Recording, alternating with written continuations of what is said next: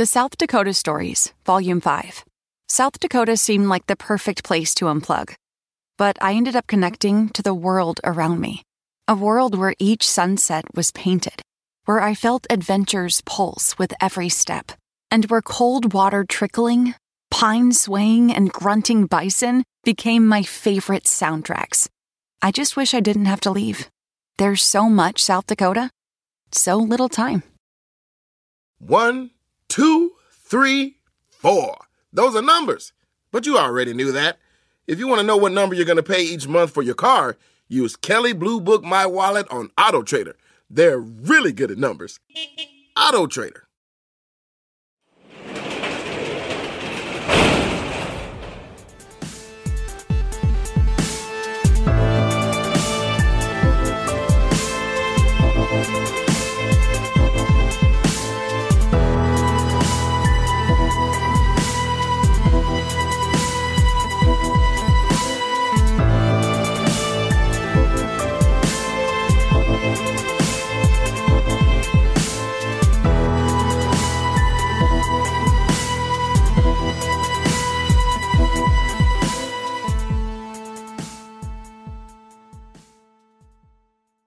Welcome to True Crime Garage. Wherever you are, whatever you are doing, thank you for listening. I'm your host, Nick, and with me, as always, is the captain, and we are happy to entertain you while you pretend to be busy at work. What's that, boss man? You need those TPS reports right on your desk?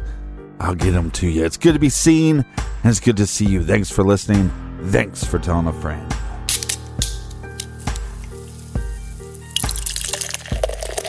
Today we are sipping on The Great Return by Hardywood Park Craft Brewery. This is a fantastic IPA that is hoppy, piney, and a little sweet. ABV 7.5%. I wanted to feature The Great Return with kumquats and grapefruit because that's my favorite, but I don't think you can get that anymore. So today, sipping on The Great Return IPA. Garage grade, 4 out of 5 bottle caps. Let's toast some friends, Captain. First up, cheers to Lindsay and Parts Unknown. Lindsay is thanking us for putting all the older episodes up on the Stitcher app. She started listening to TCG a year ago, and she's getting caught up on the Stitcher app. And a big We Like Your Jib to Laura in Katy, Texas. Next, we have Lauren in Iwa Beach, Hawaii. And we have Amanda sending us a cheers from Sin City. Next, a big cheers and thank you to Ashley in Toronto. Ashley follows the show on Instagram. And last but not least, a long-distance tink of the glass to Katie McQuaid in Glasgow, Scotland. Ting, ting, ting. So thanks to everybody for the cold beers and the kind words. If you want to help us out with next week's show, go to truecrimegarage.com and click on the donate button. And give us a minute, okay? Because we're a little bit behind on these beer donations. And that is enough of the business. Okay, everybody gather around, grab a chair, grab a beer. Let's talk some true crime.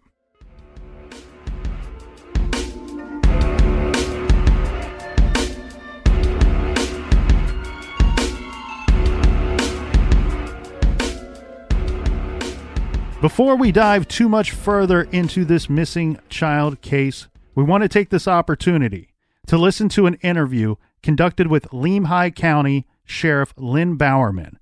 And this is from EastIdahoNews.com. Let's go back to the beginning. Can you kind of give us a timeline as to when the family arrived and what proceeded? Well, the family, from what I understand, that we learned during the investigation, arrived the evening prior to July 10th. Sometime fairly close to dark on Thursday, July 9th. And then they went to town in Leadore, and upon returning, they supposedly thought they were turning their child over to their grandfather, the child's great-grandfather. They went down to the creek, which was right next to the campground, and within 10 to 15 minutes, they go up to find their child to show him some fish in the stream, and he's nowhere to be found. And grandfather assumes he's gone down to them because he was within their line of sight and wasn't too far from the campground. They started their initial search and eventually called 911 when they realized they couldn't find the child. Where was Mr. Renwand during all of this? He was in the same general proximity. The creek is just over the bank. He's downstream. They're upstream. They're all within probably 100 to 150 feet of each other. Very close proximity. Very close. So they call 911, you guys arrive and begin searching. Correct. And at this point, were their vehicles searched, the tents, I guess everything out there was probably searched? We did I think a very thorough investigation. We took 2 initial track dogs in, one of them being mine and one being Salmon Police Department. They're trained to search for people who are lost. They were given a scent. They went from the campground up to the reservoir and then back to the campground. And we searched everywhere a small child could easily hide or climb into or fall into. And nothing. And we found absolutely nothing. Talk a little bit about the cremains that were dumped into because the dogs were getting a scent, Right. weren't they? Unbeknownst to us, while we were doing our grid search, someone came in and wanted to deposit cremains of a loved one at that site. And I'm assuming it's a favorite site of their loved one. And without thinking, they deposited these cremains, not realizing they were in the middle of a crime scene and what it would do. Within a couple days, our dogs are telling us we need to spend more time up at the reservoir. And so we dove it for 2 or 3 more days and put side scan sonar. And then we found out from one of our BLM rangers that they stopped this individual coming out and were informed that they had deposited some cremains in the reservoir. Had Dior been in the reservoir, his body would have been recovered by now. We believe so. Yeah, we really believe so. Mm-hmm. Okay. The store. Did the family go down to the store there in Leadore, and was there any surveillance captured of this boy, surveillance video? I don't believe they have a surveillance, but we have a receipt that we've documented that they purchased certain items. They were on the receipt. The time was stamped on the receipt. And so we believe, that's where they went. It was that Friday morning? Yes, it was. Okay. Do you know, did they stop any other places on their way up to Leadore? Yeah, they stopped to get some diesel fuel. Diesel fuel. Yeah. Any surveillance video at that gas station? No. Okay. I'd be surprised if there's a camera anywhere in Leadore. Well, yeah, it's a real small remote. community. Yeah. Mm-hmm. Okay, so as far as the private investigator told us a few days ago that Jessica said that there was an older gentleman that may have been staring at Dior. Have you heard anything about that? Just the report. I don't know that we confirmed who that individual is, but if we had to go look for everybody that stared at you personally or anybody for any type of crime, it'd be a pretty difficult undertaking, to check those stories out. But yes, we have heard that information. How much of the area up there was searched? It was. You guys searched for 2-3 weeks, didn't you, before you officially scaled back? Yeah, absolutely. It's almost a 3-mile radius. And no sign. Absolutely none. Do you believe it was an abduction?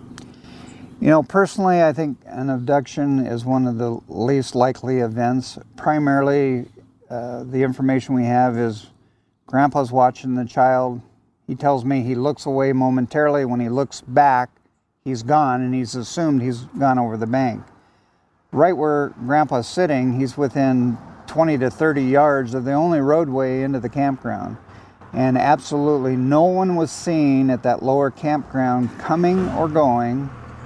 And when my personnel went in, nobody was seen leaving. So I think I can't completely rule it out, but it's one of the least likely things that occurred.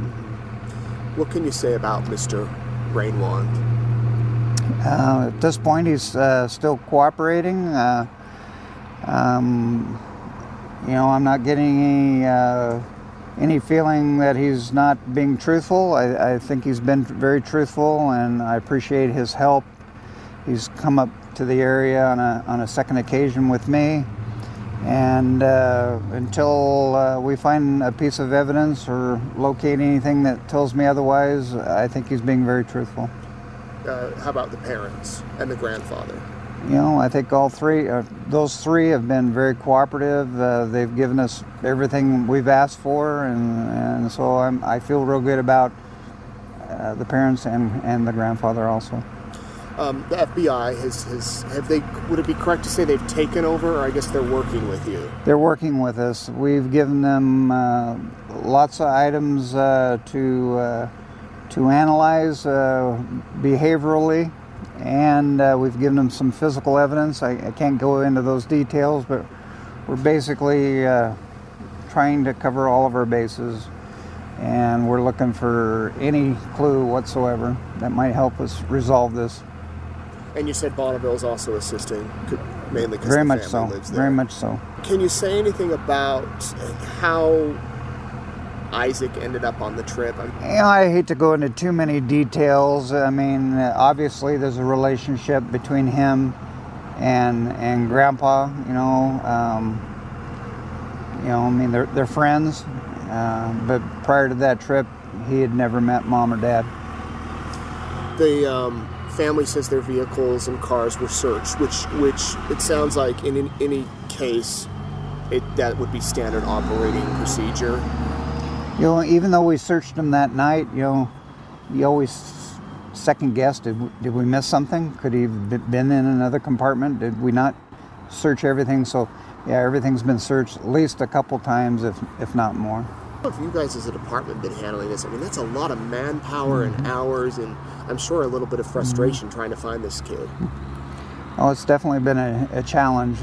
We've got some fabulous volunteers. Our search and rescue is second to none, and they've been overwhelmed by this. We've had some issues on stress that we've had to deal with, and our office is, my chief deputy has spent endless hours up there. He's climbed literally up to the top of some of the peaks up there. He's walked into some of the old dens of some of the animals that live in those areas, and he's been frantically searching for a clue, and it's been overwhelming. I mean, there's been days I've been the only patrolman on the road because all my personnel are up there working at the scene.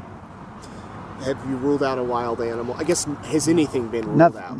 Absolutely nothing has been ruled out. There could have been some interference from, a predator at some time in the scenario, whether beginning or partway through, or, no. We had bears and wolves running literally through camp while we were You could see searching. him, okay. Absolutely. And there's wolf dens nearby, correct? I mean, Well, some old ones. We haven't found any fresh dens, but just over the top of the divide there is the Pacimoroi, and we've understood they've had some issues over there with some wolves, and they've taken out some of the wolves in order to eliminate the problem. So, where do you guys go from here? well, we wait until we get our report from the FBI. That's going to be critical, and we're still asking the public to help us if they have any information to identify a 2.5-year-old with blonde hair. I'm not sure that's a positive thing for our office, because every 2.5-year-old with blonde hair looks just like Dior. And so I'm asking the public if they know the family and they didn't have a 2.5-year-old prior to this time period. That's one I want to look at closely. But if it's somebody they don't know, to contact their local law enforcement and have them follow up for us, because it's just so overwhelming for our small office. Yeah, have you guys just been bombarded with tips? Absolutely. What are your thoughts about the private investigator? I guess that's just something the family's doing on their own to... Yep, totally. Kudos to them for, looking for more help. I can only do so much, and maybe he can turn up something that we've missed. But I think, he primarily thinks it's an abduction, and I think that's very remote. And as far as the lie detector test, you said you couldn't say much about. They've all four have voluntarily taken polygraphs, and right now those have been turned over to the FBI along with the statements, and I would prefer to have them look at the reports and look at the evaluations on the polygraph to make sure we're looking at everything correctly and that we didn't miss anything. At this point, would you feel comfortable saying something criminal happened? No. Okay. No, not at all. That interview was taken from August of 2015. So now at the timeline of this interview, we're talking about a month after Dior went missing. Yeah. And there are three really big takeaways that I have from that 10-minute interview, right? 2 from the sheriff and 1 from the interviewer. And I'll just kind of throw these out there and we'll talk about them as we go. The 2 from the sheriff are this. 1, he says, look, we talked about the possibilities yesterday, animal attack, abduction, or some type of involvement resulting in the accidental or intentional right? death of Dior by either a family member or a friend. And I think the way that they're wording that is to suggest that family member or friend, there were 3 family members up there with the boy and 1 friend of the family up there with the boy. Right. So can't rule anything out, but that what really hits the home run there in that interview is that statement toward the end of the interview where the sheriff says, if anyone knows the family, he says, I'm not going to tell you to look for a 2-year-old blonde boy because almost all of them look like Dior. Right. I want to talk to a family member or anyone that knows the family that can say that they did not have this boy or a young boy with them prior to going on this camping trip. That's Right. who I want to talk to. And then the one thing that stands out for me from All right. So, but to unpack that, just to be clear, you're saying that the sheriff is saying, hey, look, I want proof that that boy was there. Right. Okay. Right. And then the one thing that stands out for me from the interviewer is there are multiple questions and multiple times where the interviewer tries to steer the questions and steer the sheriff in the direction of Isaac Renwald, the friend that is up there. Mm-hmm. And I think that is for a number of reasons. One, at the time, being about a month or less than a month after the disappearance, Mm-hmm. the first thing that really people started calling into question when the news of this story broke, especially online, was a lot of people were very suspicious of this guy, Isaac. Right. And I think one rightfully so, because immediately what you see is which one of these things is not like the other. Well, Isaac is the one thing that is not like the other. He's the friend. Everybody else is a family member of this little boy. Yeah, and he's a little odd, let's put it that way. And he's also, it seems to me, a little bit on the slow side. So you know what's weird about him, and well, not necessarily about him, more so about this whole story and cast of characters to me, is going into this, when I first got involved, and you and I have both been aware of this case for a long time, and it's been a while that we've wanted to cover it. Yeah, I've never been able to dive into it as much as I have this week. Yeah, and I'm going to agree with you and thousands and thousands of other people out there that say, this Isaac guy, there's something off with him. He's weird. He's odd. And you also have Jessica and Vernal, who both say this guy's a little odd. We didn't know him. He's a little weird. Well, the grandfather says that, you know. But the funny thing to me is, after spending a long time reviewing this case and reviewing these 4 adults, because that's where my suspicion lies, within this pack of 4 adults, okay? I find all 4 of them to be odd. So if we're going to say that Isaac is odd or weird or comes off weird, right. I really think all 4 of them are strange birds. Doesn't he seem like he's operating with a lower IQ to you? Yes, diminished intelligence or something like that. A little slower. Yes, I think so. And it's pretty, those are things that you hate to say and hate to throw out there, but I think that's what most people's conclusion would be watching an interview with him or speaking with him in person. Right. But also the cops at this point and later, they say this guy is he's cooperating with us, and we believe he's telling the truth. And what's interesting too in that interview is we have the sheriff saying basically that all 4 of these people. All 4 of these adults are cooperating. All 4 of them are answering our questions. The grandfather, the father, the mother, they have given us everything we've asked for. Right. We do have a little more from regarding Isaac, where we have the sheriff saying he even came up to the site with me on a second time to go over everything. Well, and there's a lot of speculation about Isaac online. So when this story broke, there was a couple things that happened immediately. One was the parents were at the forefront. They were very up front and center. They had the spotlight on them. Everybody knew their names. Everybody knew that it was their son who was missing. That was just part of the news breaking.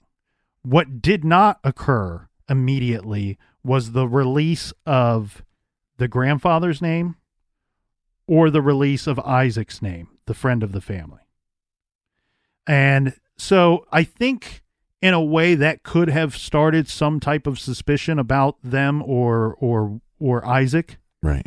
But the interesting thing here too is when his name was released, Isaac is repeatedly identified as a sex offender with an extensive criminal history in online forums and on social media for a while. Really? And that's very troubling because, again, which one of these things is not like the other? Isaac is just a friend of old grandpa's. Yep.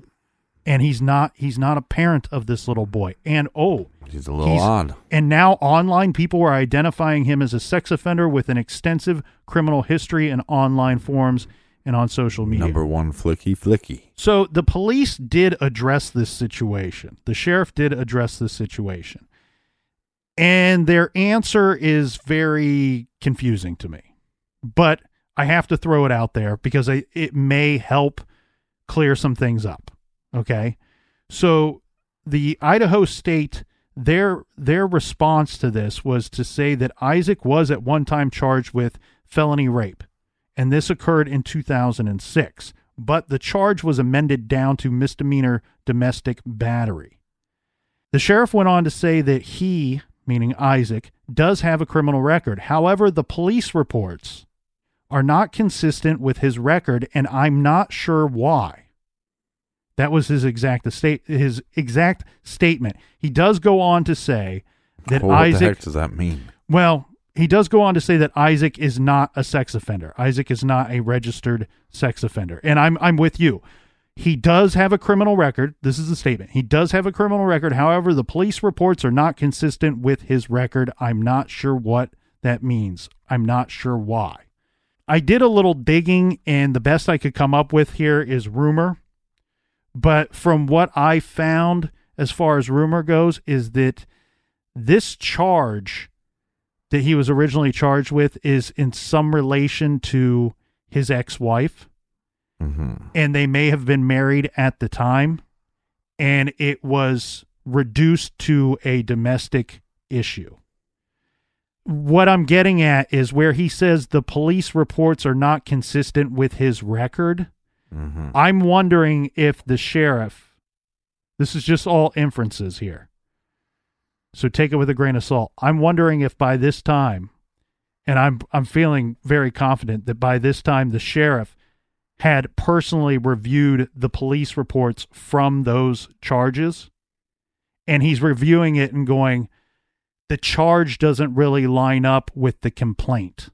Right. And so I see why it was then amended to a much lesser charge. Because either Isaac then pled guilty to something, or they were able to prove the lesser charge. Because, like I said, maybe the sheriff reviewing the reports says this complaint doesn't match up with what he ends up getting charged with. Let's hear a clip of an interview with Isaac so the garage listeners can get a feel for this individual. So you thought Baby Dior... And I thought they were all were going as a group, yeah. So, and did you look back, did you actually see them all with you as a group at some point? At some point, before we were all as a group as we started to leave the campground. I remember all of us being together. But not happened, Bob. Right. Bob wasn't there. Bob was at the stayed at the camp. Okay. But to the very first spot when you were showing them, do you remember, was Jessica holding Dior? Was Senior Dior holding Dior? Because if he was having trouble walking, he probably would have had to been carried at some point, right? Right. So do you remember if anyone was holding him? If he was down there,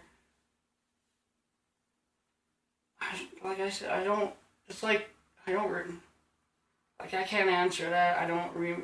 That's like I said, I don't okay. remember everything. As far as I know, I thought baby Dior was still behind us, and I was showing Jessica. Like when I went to go show them the fishing hole, like I went down there and showed Jessica where the fishing hole is, and I assumed that Dior and his dad were right behind me. Okay. Or just behind us. They was taking them a little bit to catch up. Mm-hmm. And at what point did you and Dior Sr. and Jessica split up? They went somewhere else and you went somewhere, you said earlier, right? You came down the creek closer to the campground and left them up there? Yeah. And I did. I don't know, it was like 5-10 minutes. I showed them, I think it must have been 5-10 minutes. Okay. After I did that, I started walking. I walked towards camp, and I went to another fishing hole to fish. And I was down there fishing for a while, and that's when I noticed Bob was up there on the ridge walking, pacing back and forth. So I asked him what was going on, and he said little Dior is missing. And I was like, what? So, I don't know exactly the distance there. You said that Bob was like pacing on the ridge. What do you mean the ridge? There's really high banks. I'm at the very bottom of the bank, so it's hard to even see up over the bank because of how steep the banks are. So you said you noticed Bob pacing. Kinda. What did he look like to you? Was he stressed? He looked like he was kind of stressed or worried about something, so. And so that's what made you think to ask him what was going right. on. And he said that little Dior's missing. So. And your reaction was? Well, where did he go? I better try to help look for him. So then what did you do? I walked up to the bank and I talked to Bob a little bit more about where he might be, and we started looking in the campers and everything first. We looked in the camper. We looked all around the area. We looked underneath the vehicles. We went up in the hills. I went up in the hill, up there about to where the reservoir is. I went up there and looked around. I must have went out by myself for probably about a half an hour looking, trying to find Dior. I couldn't find him. So was Jessica and Dior, Jessica's boyfriend or fiance at the time, were they at the campsite when Bob told you Dior was missing? When he was pacing on the bank and you walked up, were they at the campsite? When I went down there when I went up there to talk to Bob, no, they were already out looking for him. So you didn't see him. They were right. They were out. So you and Bob searched the immediate area. Me and Bob searched the immediate area right there for a little bit. His mom came from, I don't know, she was out in the sagebrush looking, and she came back to camp, and I talked to her a little bit, and I said, what's going on there? Like, he's missing. Did she seem upset? Yeah, she seemed pretty upset. I couldn't really look at you in the face or anything. She hasn't been able to do that for a while. I don't know for what reason. Did you ever have the impression before law enforcement or search and rescue out there, did you ever have a thought that maybe he was, someone took him? Did you ever think that? Or was that something that came about when he just couldn't be found? I thought maybe he got lost or somewhere and sat down. Okay. That's what my impression was, or, Dior, Jessica's fiance, do you know where he went? Was he in the truck, or was he on foot? He was on foot for a while, and then he was also in the truck. He got in the truck, too, to go down by the cattle guard to go look for him down there, too. Okay.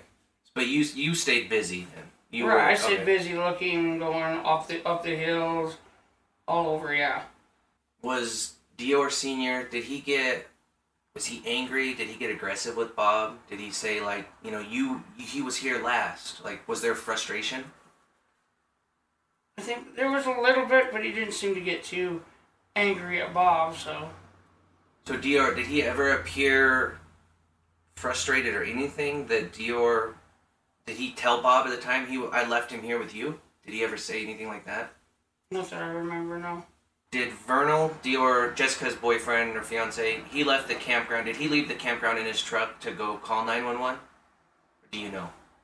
far as I know, he left the camp out in his truck to go look for little Dior over by the cattle guard. Mm-hmm. But other than that, I don't know if they left to go call it or if they called it from there with one of their cell phones. I don't know. Okay. Was Bob continuing to look too? Could he get up and down the hills very easy? Yeah, he had kind of a hard time because he had the oxen machine and the tubes, so... Okay.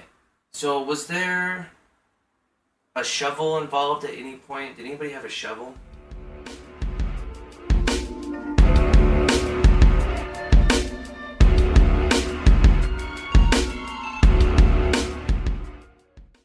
The evidence keeps pouring in. At this point, the facts are undeniable. It's an open and shut case.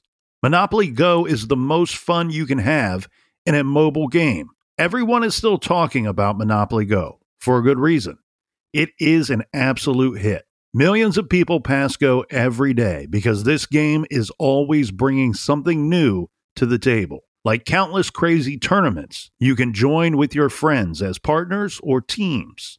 Or timed events offering bonuses like massive multipliers or rent frenzies to help you get huge rewards. And there's so many rewards to discover. Rare stickers you can trade with friends to complete albums. Delightful emojis to taunt people with when you raid their riches. Unique playing pieces and so much more. The verdict is in. With Monopoly Go, there's something new to discover every time you play. So don't miss out. Go download it now free on the App Store and Google Play. Do you want to set your child up for success? Of course you do. That's why you need to check out IXL Learning today. IXL Learning is an online learning program for kids covering math, language arts, science, and social studies. IXL is designed to help them really understand and master topics in a fun way. It's powered by advanced algorithms. IXL gives the right help to each kid no matter the age or personality. There's one site for all kids in your home pre-K to 12th grade. Kids could use it at home on their computer or on an app on your phone or a tablet. No more grading those worksheets. IXL grades everything for you. 1 in 4 students in the U.S. are learning with IXL. IXL is used in 95 of the top 100 school districts in the U.S. I love recommending IXL Learning. Kids can learn at home or on the go. And all my friends and family that are using it absolutely love it because it's so easy to set up and so easy to use. And even the kids that I've recommended it to their parents have told me, hey, Captain, thank you. I was having problems in math and my parents couldn't help me, but IXL could. Do you want to get your kids back on track or do you just want to get your kids ahead? Do so with IXL Learning. Make an impact on your child's learning. Get IXL now. And True Crime Garage listeners get an exclusive 20% off IXL membership when you sign up today at IXL.com/garage. Visit IXL.com/garage to get the most effective learning program out there at the best price. Check out IXL.com/garage today. The best part of spring cleaning takeaway is the post-clean clarity you get. It's kind of like when you find out that you've been paying a fortune for wireless. When Mint Mobile has phone plans for $15 a month when you purchase a 3-month plan. It's time to switch to Mint Mobile. All plans come with high-speed data and unlimited talk and text delivered on the nation's largest 5G network. Use your own phone with any Mint Mobile plan and bring your phone number along with all of your existing contacts. Ditch overpriced wireless with Mint Mobile's limited time deal and get 3 months of premium wireless service for $15 a month. Save a lot of money with Mint Mobile. Get their great mobile wireless service delivered on the nation's largest 5G network. That's premium service at a great price. To get this new customer offer and your new 3-month unlimited wireless plan for just $15 a month, go to mintmobile.com/TCG. That's mintmobile.com/TCG. Cut your wireless bill to $15 a month at mintmobile.com/TCG. $45 upfront payment required, equivalent to $15 a month. New customers on first 3-month plan only. Speed slower above 40 gigabytes on unlimited plan. Additional taxes, fees, and restrictions apply. See Mint Mobile for details. Warmer, sunnier days are calling. Fuel up for them with Factor's no prep, no mess meals. Meet your wellness goals in time for summer thanks to the menu of chef-crafted meals with options like Calorie Smart, Protein Plus, and Keto. Factor's fresh, never-frozen meals are dietitian approved and ready to eat in just 2 minutes. So no matter how busy you are, you'll always have time to enjoy nutritious, great-tasting meals. With 35 different meals and more than 60 add-ons to choose from every week, you'll always have new flavors to explore. Crush your wellness goals this May with dietitian-approved meals and ingredients that you can trust. Make your day delicious, from breakfast to dessert. Stay fueled with easy, nutritious options. Treat yourself to restaurant-quality meals that feature premium ingredients like filet mignon, shrimp, and blackened salmon. I am new to Factor, and I have been loving every minute of it. I have a problem, and it's called lunch. Some days I need to pack a lunch, and some days I work from home. Whether I'm at home or whether I'm on the go, Factor is fueling my lunch from now on. Head to factormeals.com/truecrimegarage50 and use code truecrimegarage50 to get 50% off your first box, plus 20% off your next month. That's code truecrimegarage50 at factormeals.com/truecrimegarage50 to get 50% off your first box, plus 20% off your next month while your subscription is active.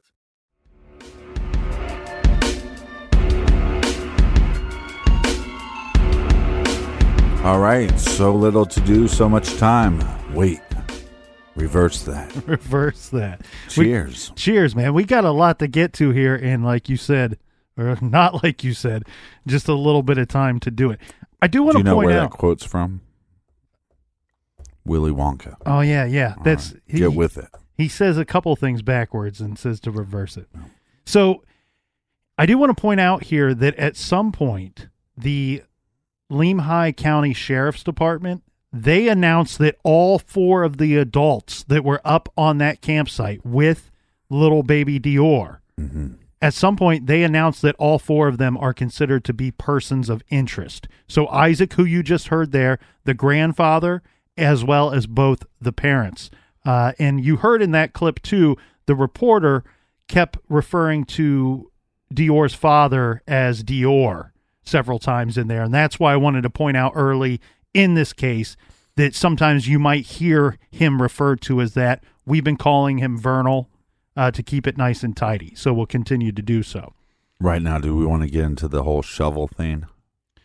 Yeah, let's go ahead and get into the shovel thing. Because, that's the last question that was asked. Yeah, so apparently this is according to Jessica, that there was a shovel that she said had like some mud on it, like it was recently used. Right. And this shovel incident takes place once law enforcement are on the scene, once they are searching for Dior. And she says that she tells law enforcement about this shovel, points it out to him, says, look, this shovel looks like it was recently used. Now, also at this time, she's already telling law enforcement that Isaac is a bit odd and that they don't really know anything about this guy. So somehow they connect this shovel to him, or they want to talk to him about the shovel. She says that they take Isaac away from the group. They talk to him for a while, and they are going to look at and examine the shovel. She says something about a hair being on blonde hair. Yeah. Blonde hair, and she says this could have been one of Dior's hairs. She points it out to the law enforcement and then reaches to grab it, and it blows away in the wind. Yep, and it's gone forever.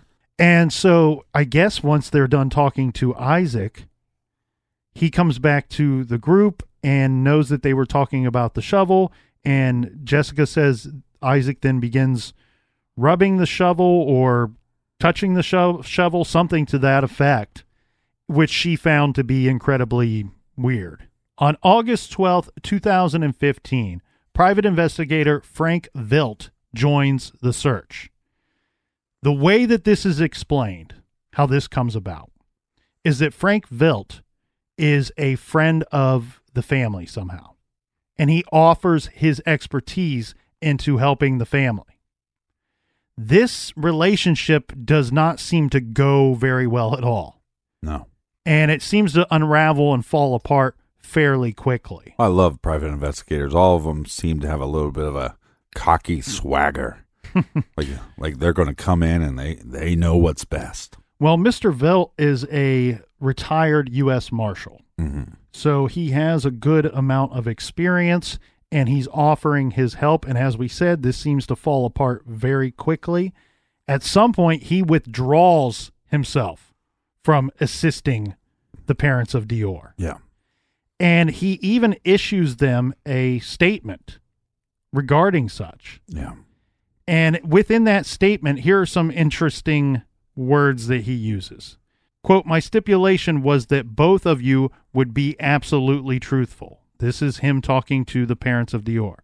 "In my professional opinion, both of you lied and misrepresented the true facts that could possibly solve the mystery of your missing son." What we have here is the investigator is stating these individuals, he does not think that they have been truthful with him. Right. And thus hindering his investigation. He's starting to be suspicious that they know more. Why would they not want to be truthful with this man that's trying to help them out? Yeah, if you're hearing inconsistencies in stories, you're going to go, hey, why are you lying? There's also some other angles here, and one of them being the reward money. Now, this is reported many different ways, so I'll just kind of give you the whole of it, and you can decide exactly what was going on. It was reported that at one point they were offering $5,000, maybe even $10,000 for information regarding the missing boy. And I believe this would have been coming from like Crime Stoppers or something in the general area, the community coming together and trying to help this family. At some point, private investigator Frank Vilt says, you know what, we need to increase this amount. Yeah. This might not be enough money to draw somebody out that could really know something. So I, knowing that you don't have even the funds to pay me to help you, and that you don't have the means to build this reward yourself, I will offer up some of my own money. I'm already giving you my time. Yeah. So I'll offer up some of my own money. Let's increase this reward to $20,000 and make this a national case and make it, let's get some substantial reward money here to try to draw out some possible information, some leads onto where your son could be. His statement says that they were not on board with that the parents of Dior were not on board with increasing the reward amount. Right, which on one hand makes it look pretty fishy. But on the other hand, they might not be wanting to, they're already asking this guy of his time and his effort and his energy, and maybe they think this is a simpler case and it should be solved quickly and we should find answers quickly. And we don't want you to put up your own money. We've already asked enough of you. I think you go to the ends of the earth to find your child. Right, but it goes back to, the mother's crying too much. The mother's not crying enough. I mean, it's hard to put yourself in their shoes and to know how you would react. Me or you, I would think we'd both go, yes, offer more money. You're willing to do that for me? What a great person. I like the cut of your jib. For me, this is one of the most suspicious behaviors of any of them, of any of the behaviors throughout this entire case. I think that it would be bizarre to not allow this man to offer further help and assistance to try to find your son. We have the father. We heard his own words. We will find you. We will find you. We will not stop looking. Yeah. So to me, this is a very suspicious behavior by the parents. Now, we do need to keep in mind, we are not privy to conversations that occurred on the phone or within closed doors meetings between this investigator and the family. Right. So we keep that in mind. But again, I find this to be very strange. And I haven't heard their rebuttal, if they have one, on this situation. So should we get into Frank Vilt's theory as to what he thinks may have happened here? Yeah. Because we got so many things to kind of go through, and the proper order to do them is not very clear to me at this moment. So let's just wrap up Frank Vilt. Mm-hmm. So he gives this he gives a letter to the family explaining why he's no longer going to be working their case. At some point, he says, I have a theory, and I've poured through some of their information. I don't have any evidence to back this theory up. I just have suspicion. And what he says is he believes that, one, the mother, Jessica, knows exactly where her son is or knows what happened to Dior. And two, he cites that she at one time has given away custody of her two other children that she has. Yeah. That there was an old marriage that no longer existed, and at some point she gave over full custody, basically an adoption process, to her ex-husband. Yeah, they make it seem like it's an adoption process, quote unquote, but she still had visitation. She still saw her kids. So that's very unclear. Yeah, that is her rebuttal. I am still involved with them. I still see those. Yeah, and it was simply, look, the dad was involved, and he had quite a bit of money, and he could provide a better life for them, and she wasn't working. So that's her rebuttal. Yes. And then we do have in January of 2016, remember we mentioned that the sheriff's department at one point named all 4 adults as persons of interest in this case publicly. Well, in 2016, they now elevate the parents to the status of suspect. Yeah, but they're also going to get another private investigator involved.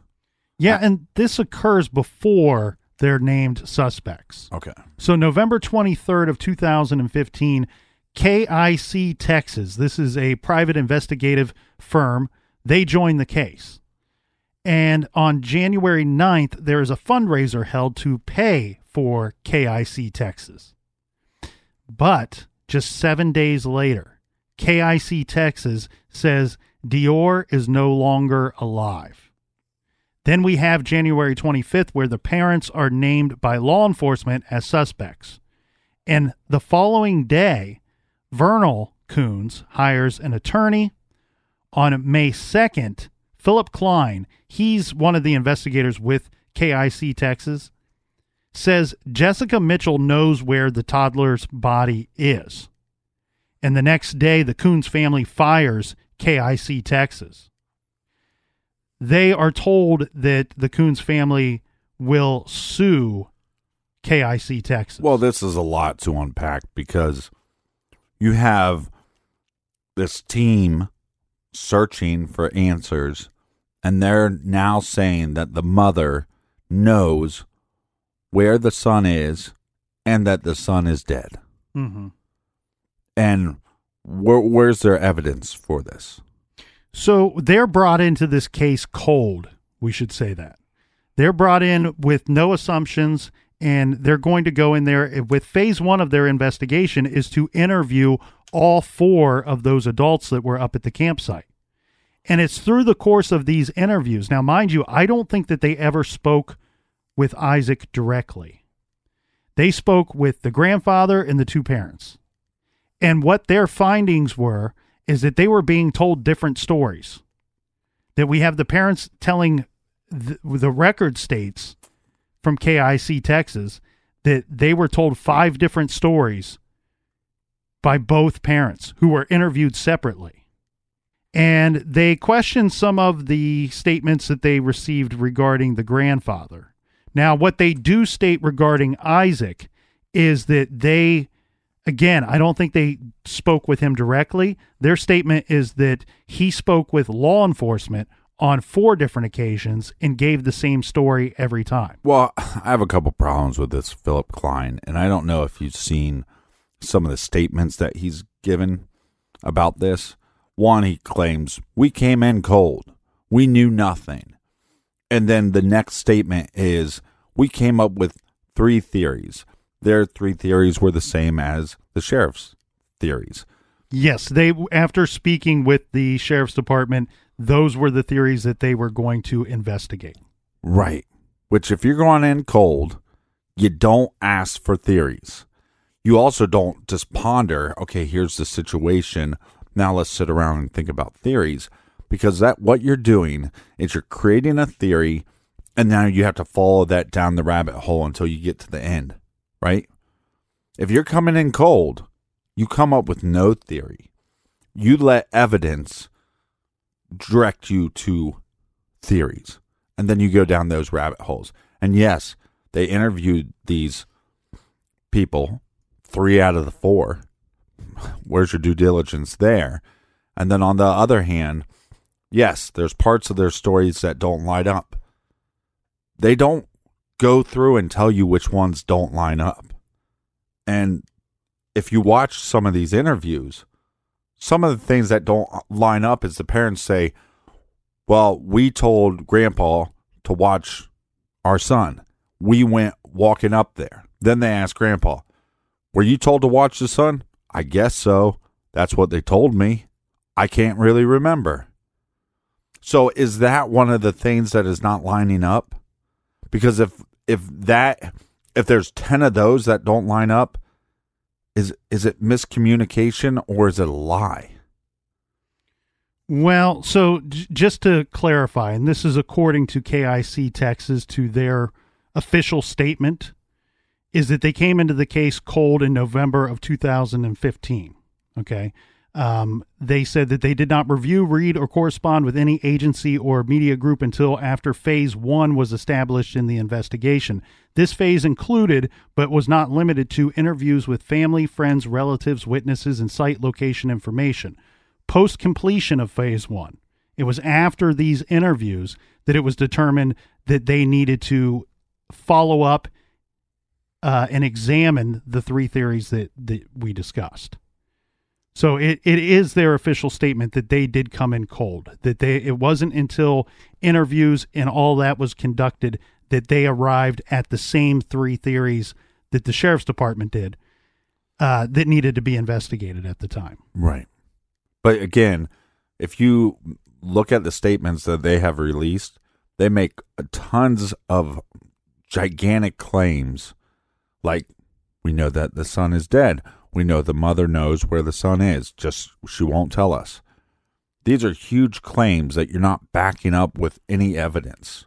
So you're just putting this out to the public. You're just putting this out to the media, and you're not giving us the reason why.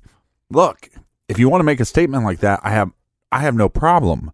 And if they're pieces of shit, they're pieces of shit. And let's figure out what happened to this kid. What I have a problem with is you making statements and not coming up with, not releasing any evidence to back up your statements. And these are damning statements. That's why they're being sued. And then they also do stuff like, well, we raised $29,000 for they weren't going to be charged hourly rates. It was just going to, they're going to raise this money just through fundraisers. Through fundraisers. And they make a big deal about how, well, out of the $29,000 raised, $20,000 we used. We don't really know where the other $9,000 is. Right. Okay, well, you have 2 parents that are not working, that are spending their time searching, and you have, all that stuff going on. And there's a lot of times in these cases where some of that money goes to the family. But again, it's one of those things. We're going to throw some shade. We used $20-some thousand. There's $9,000 missing. Oh, that makes these parents guilty. Well, I see what you're saying, but I don't think that look, I don't want to get into trying to determine what the intentions are of KIC Texas. Right. If this were me in this situation, I would do exactly as they did with that statement that you just said. Because, okay, keep this in mind. They agreed to take on the case. This was based off of through fundraisers that was with the general public. So I would feel that I owe an explanation to the general public that came together to raise all this money to hire me. And now I'm accusing the parents.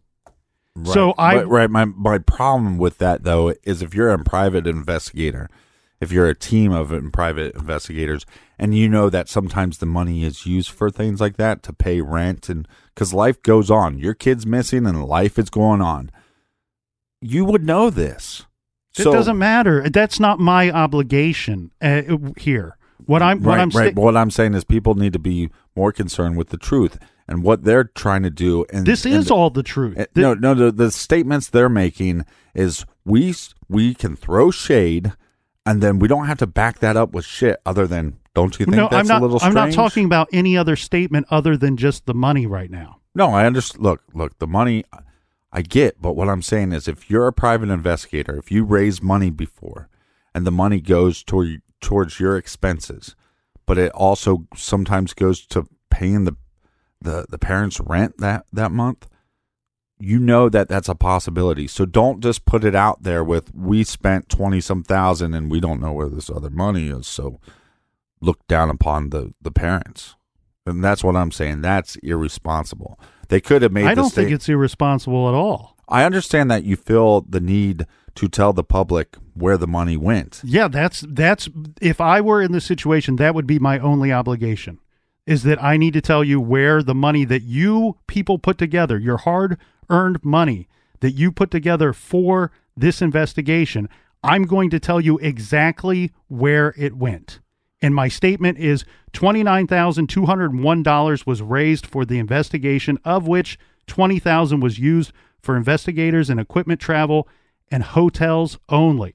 Investigators' hourly costs and all other costs have been donated to the Klein Foundation that is funded by KIC Texas and the stockholders of KIC.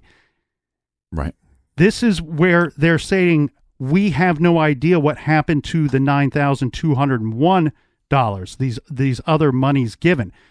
This is where the Coons family can come forward and say, we had to pay our rent. Right. They're the ones that that's their obligation to the public. Okay. I agree there. As a businessman and as myself, I only took a percentage of the money raised. I only need to answer for that. Okay. And I don't think that they're, but what they did in the statements that they released, if you read the statement that they released. I am reading the statement that they released. It's constantly, let's throw a little shade, give you no evidence to back up our statement, and then move on to the next one. Throw more shade, don't back it up with any evidence. And maybe they don't have to release that to the public. But I think when you're sitting there making these bold statements, why do you think that? Why do you think that the kid is dead? Why do you think that the mother knows where the kid is at?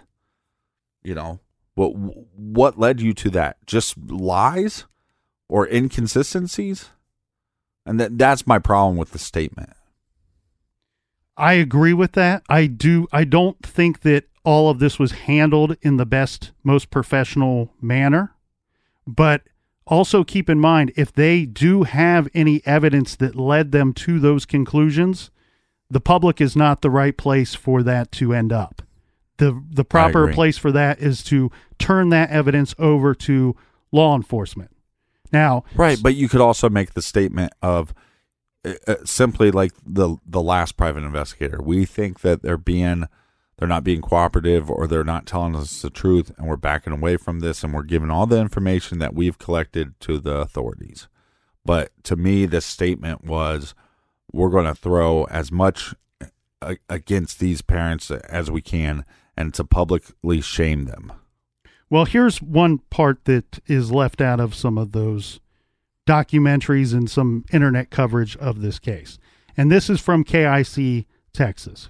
When they are talking about all the searches that they conducted through their course of their investigation. Okay. This is actually listed as their secondary search. And this is very interesting information. 1, they say that investigators searched by permission in the 900 block of Ada, Idaho Falls, Idaho, which is the former residence of Vernal Coons and Jessica Mitchell. Yeah. Both have been evicted for not paying rent and left in the apartment furniture and clothing.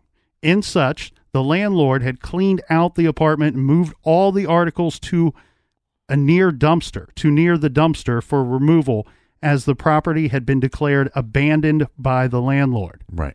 Investigators were given permission to search the abandoned waste by the landlord. During the search, we will report investigators found the following. 1, 4 Matchbox cars described previously by the parents as missing, and they did not know where they were.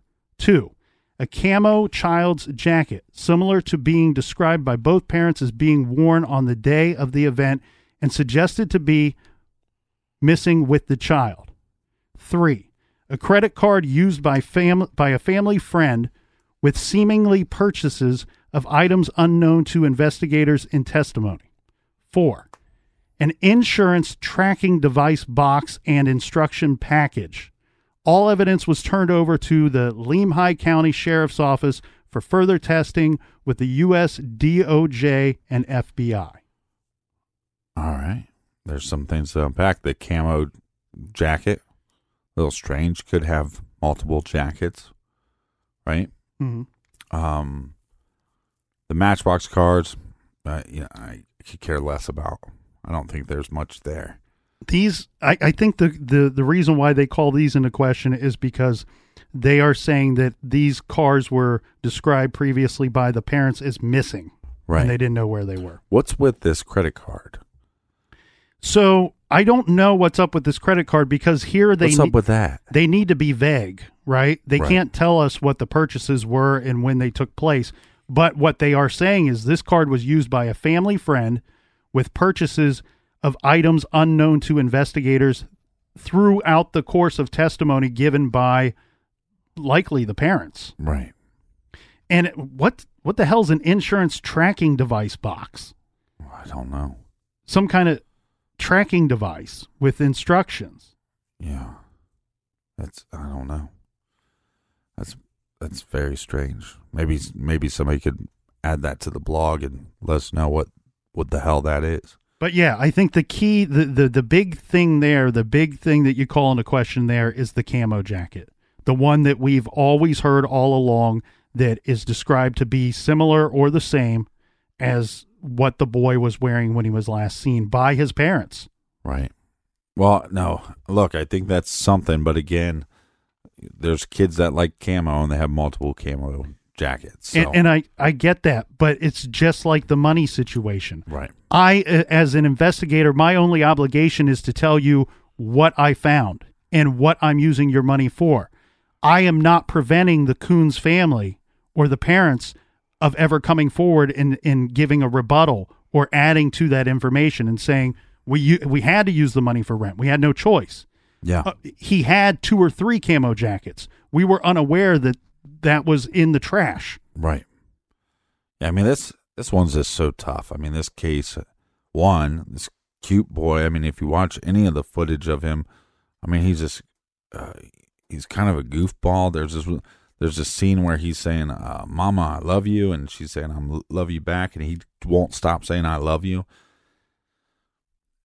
And you'd think it's just this accident that they turn their back and he goes missing and they're going to find him. And it's, it's tragedy, but it's an accident or there's an animal that took this poor kid away.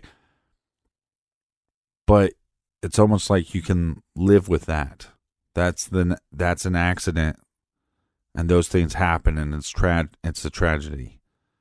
But then when you go, we have multiple private investigators ruling out that an animal took this kid away, or that he walked off on his own.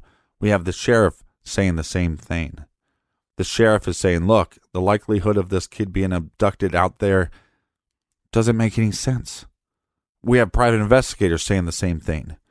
Then we have eyewitnesses that can't put this kid in that area. out of the 4 people there, they're saying that there's a kid there, but 3 of the people are family members. So are they covering up for each other? And did they take advantage of this neighborhood friend, quote unquote? That's a little odd that he'll be one of our witnesses, and the boy is never there. And other than him, we have nobody outside the family saying that the boy was even there. And then you have one private investigator go, "Hey, you fools are lying to me. I'm out the door." Next private investigator comes in. "Hey, you fools lying to me. I'm out the door." And then it comes back to this idea too with the sheriff saying, "We exhausted every option of it being an accident,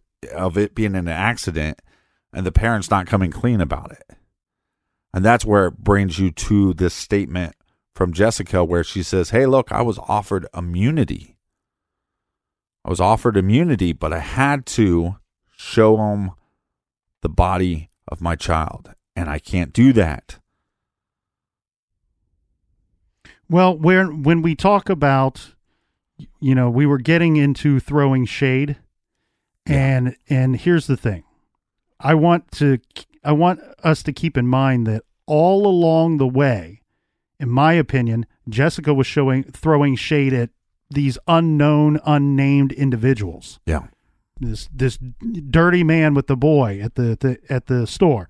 This creepy guy that was staring at my boy at the store. Right. All along the way, throwing shade at these unnamed individuals or named individuals. Look at the family friend. He was odd. He was weird. He still is weird. Whatever. Yeah. But the thing, they even threw shade at the grandfather. Yeah, you're right. She does. She's like, if maybe something happened with my grandfather, maybe he did something. Yeah. So the thing I want everybody to keep in mind here, I think this is a statement to throw this out to the public, so where it's going to look like, oh, well, I must be innocent. I must be innocent if I tell all of you that I was offered immunity and that I had to show them where the body was. So why would I not be innocent? If I could just show them where the body was, then I'm not getting charged with anything. So that's as much evidence as you need that I'm absolutely innocent. Right. What she fails to tell you, well, as I believe, this is just my belief. I can't back this up because the sheriff's department and law enforcement agencies have not confirmed that they've ever offered her immunity, right? That I could find. No. They're silent about that. There's no comment on that. I'm going to give you a direct statement from Lynn Bowerman, who we heard from earlier. He's the Lemhi County Sheriff. Yeah. Let's go through this statement of his and let's read between the lines here. Okay? He says, first he leads in with this. This is midway through a whole long conversation, but he says they could not, meaning the parents, they could not pass the section, this is in regards to a polygraph, on do you know where Dior Coons is at this time and do you know what happened to him? They could not pass those two parts on the polygraph. Captain and I both agreed before the recording of this. It's stated publicly that they didn't pass polygraph test. You and I are just going to throw that out.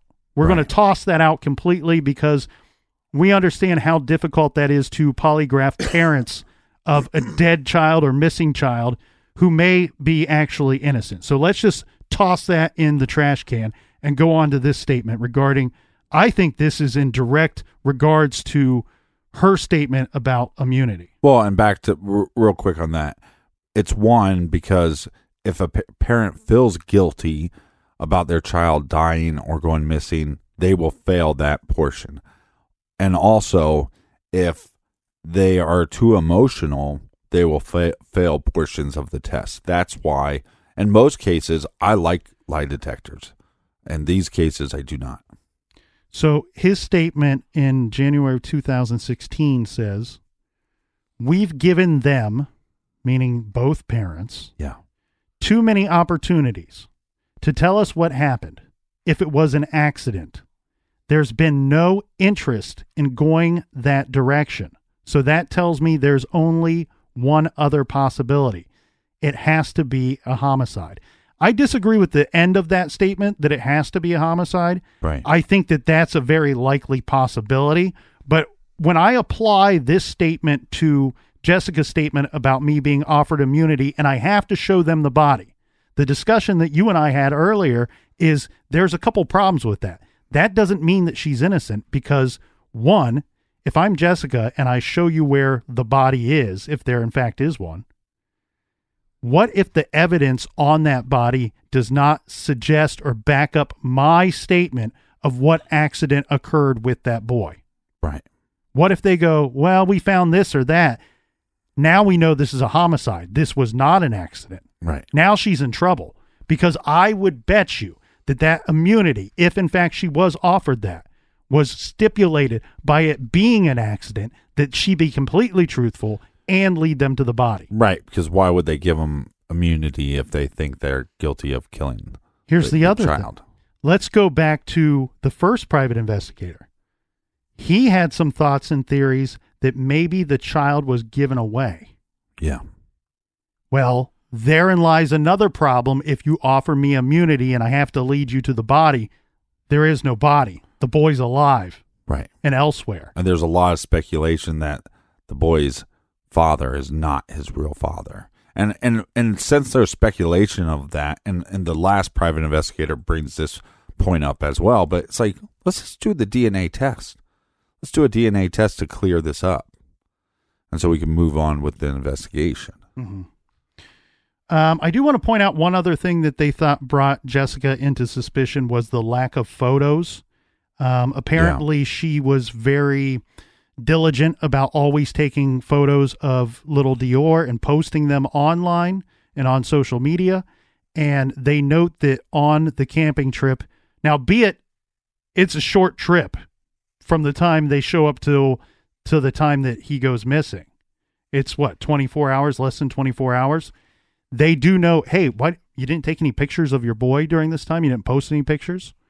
Yeah. So that's one thing of interest. Continuing on with more statements from KIC Texas. They state that they don't have any evidence other than the testimony of the 4 adults at the campsite that indicates that Dior Coons, the minor child, was on the mountain. And they say, we believe that the parents, through family members and through friends in social media, have begun a misinformation operation on behalf of the parents to mislead the media, mislead law enforcement, and mislead investigators with KIC Texas, as well as the general public, stating, we now have, due to the testimony of all witnesses, including store employees, clerks, beer distribution drives, fuel handlers, and credible witnesses that have given credible testimony, that we cannot find any person that saw the child go up to the mountain either the day of the event or the evening before. We therefore are now moving our timeline of the event back to 5 p.m. of the day before the 911 call was made. All right. So now that we've heard from pretty much everybody, what's your thoughts on this? Here's the weird thing for me is that I don't necessarily agree with either the sheriff's department or KIC Texas, where both agencies have decided to back up their timeline and look for people to talk to the day before they even went to the campsite. Right. And my reasoning behind this is a couple of things. We only have the 4 adults saying that Dior was ever even there. But the problem with that is if in fact he never was there, then all 4 of these people have to be involved in some form or fashion. Right. I don't see a situation where all 4 of them are involved, especially when we see that they all kind of start turning on one another a little bit. Right, but all private investigators and the law enforcement believe the family friend. Right. And that's the thing. You can't believe the family friend and then say he was never there that day. That's where your problem is. Because if you believe Isaac's statements, and Isaac has said every time, Dior was there. He was at the campsite. So where I'm going with this is a couple things, okay? So I think that Dior did go up to the campsite with them. Where everything starts to fall apart is the next morning, when they wake up the next morning. Right. That's when the stories start getting wonky between the grandfather, the father, and the mother. Right. Then we have Isaac, who he can't recall certain things, and he seems a little confused about some things. He's guessing sometimes, yeah. But everybody's stating he's given the same story 4 different times, and they believe him to be truthful. So we have the parents who at some point say, you know what, it could have been this Isaac guy that did something to my child. We have the mother who said, it could have been my grandfather that did something to this child. Right. The grandfather starts to say, you know what, I'm starting to not think I know what happened up there. I think the problem for the grandfather and or Isaac to be responsible for what happened to Dior is that the timeline is too small. The window of time of opportunity to do something to this boy is too small. Right. The body... And one's not even physically fit. One's carrying around oxygen. Right. He's carrying around oxygen. I don't know what would lead me to believe...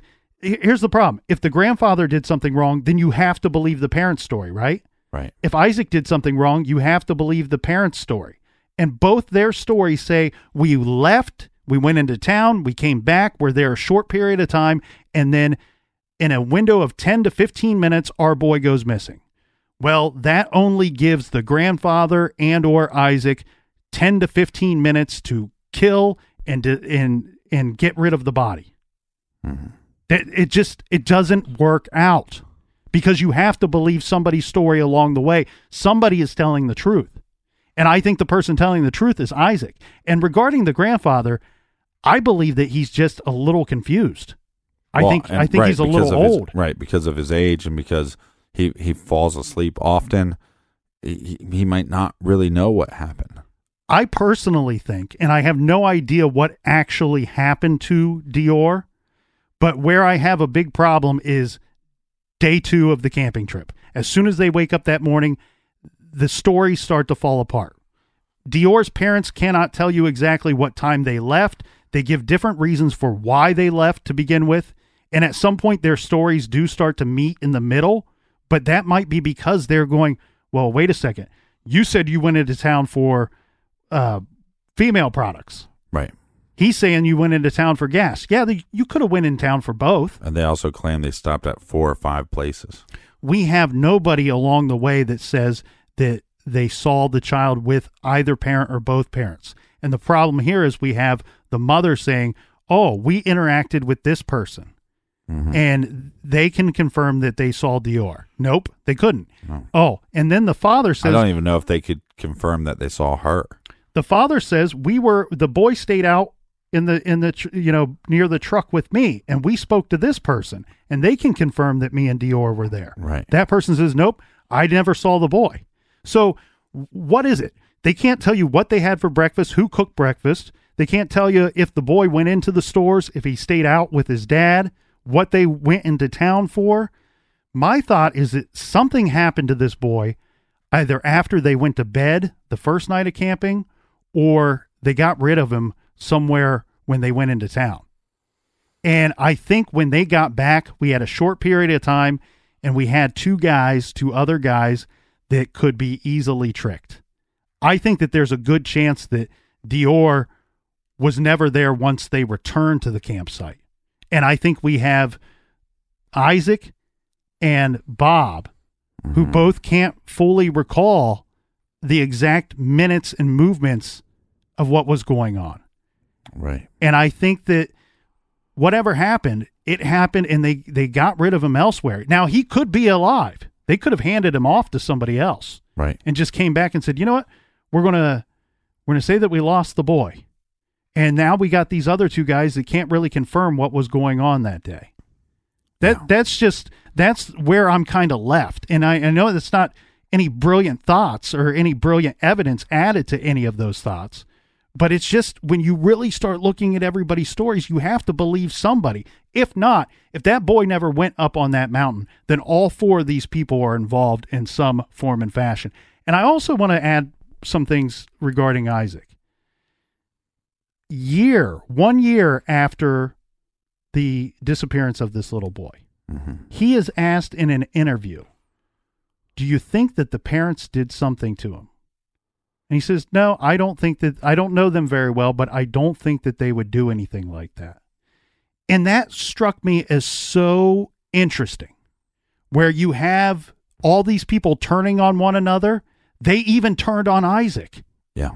And guess what? I think that the investigators really thought Isaac could be their guy very early on. Right. They're talking to him. They interview him 4 times.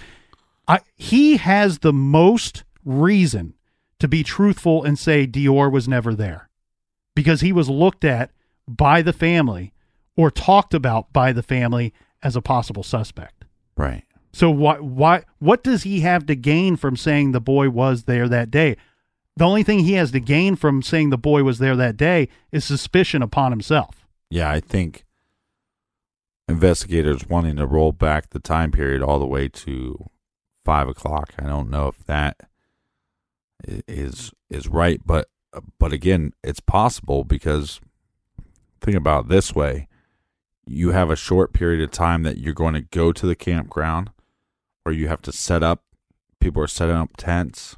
We're going to sleep over here in the Blazer, and you're going to be in there, and you could probably pretend a little bit that you have, we're going to put him down for a nap. He's already sleeping, right? And the family friend, he's a little off. So he might let his imagination run wild a little bit and go, the kid was there. I saw him in the back seat. Who knows what he saw, right? I don't know if we should go all the way back, but we don't know what happened once everybody fell asleep. Did the parents leave? But I'm also with you on the idea that, why did he go into town? This doesn't make much sense. And also, most women know their cycles. So most women would know, hey, I might be on my period soon. Maybe I should be prepared, right? So I think between that and then the other excuse of, we had to get gas. What do you got to get gas for? You knew that you were going to go into this place to camp out for the night. Normally, if you're running out of gas, you go, let me stop here in town and then we'll go out there.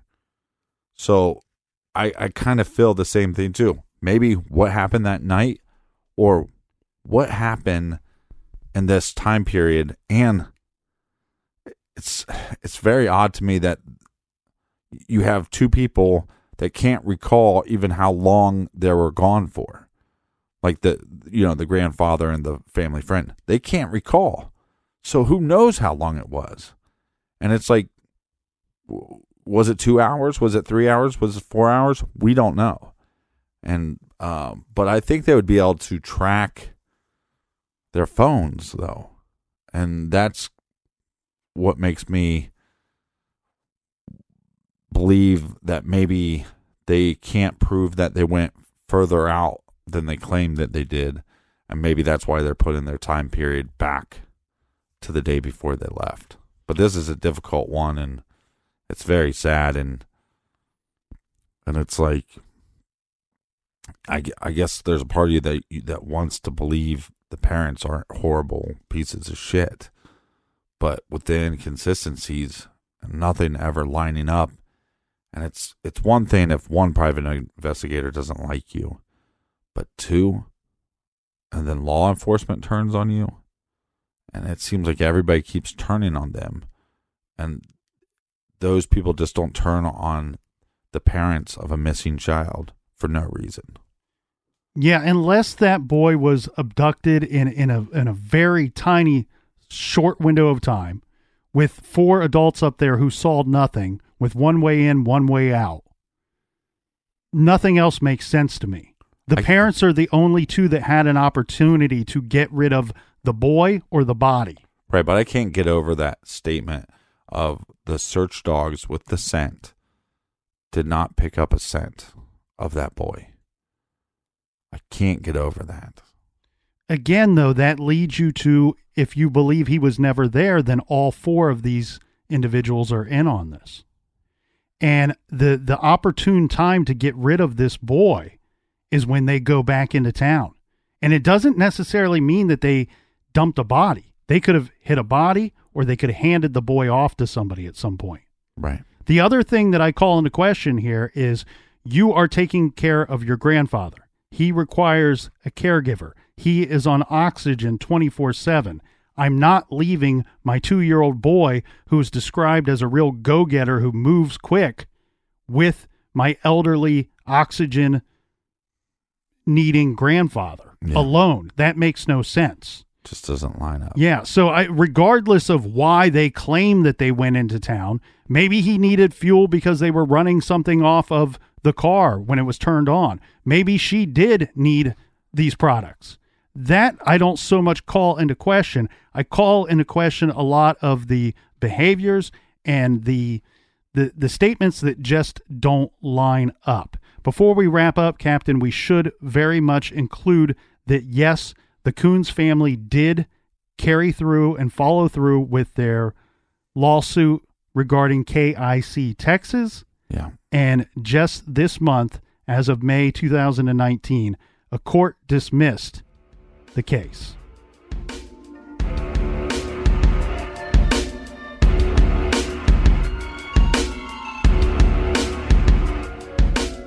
And before we wrap up today, we have a little recommended reading for you. Check out the book, The Lazarus Files, a cold case investigation. On February 24th, 1986, a 29-year-old newlywed was murdered in Los Angeles. The shocking truth about who killed her would not emerge until 2009. A DNA match led the LAPD to arrest one of their own detectives. Check out this book, and you can find all of our recommendations at truecrimegarage.com. Click on the recommended page. And make sure while you're there, you sign up on the mailing list so you can get the promo code. We're giving a special promo code to mailing list members only for 15% off everything in the garage store.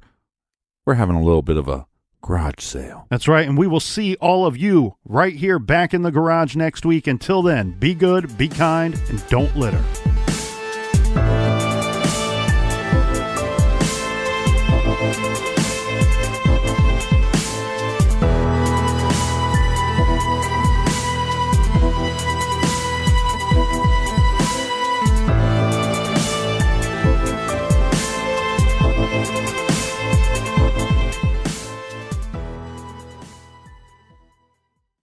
Look around. You can find cars like these on AutoTrader. New cars, used cars, electric cars, maybe even flying cars. Okay, no flying cars, but as soon as they get invented, they'll be on AutoTrader. Just you wait. AutoTrader.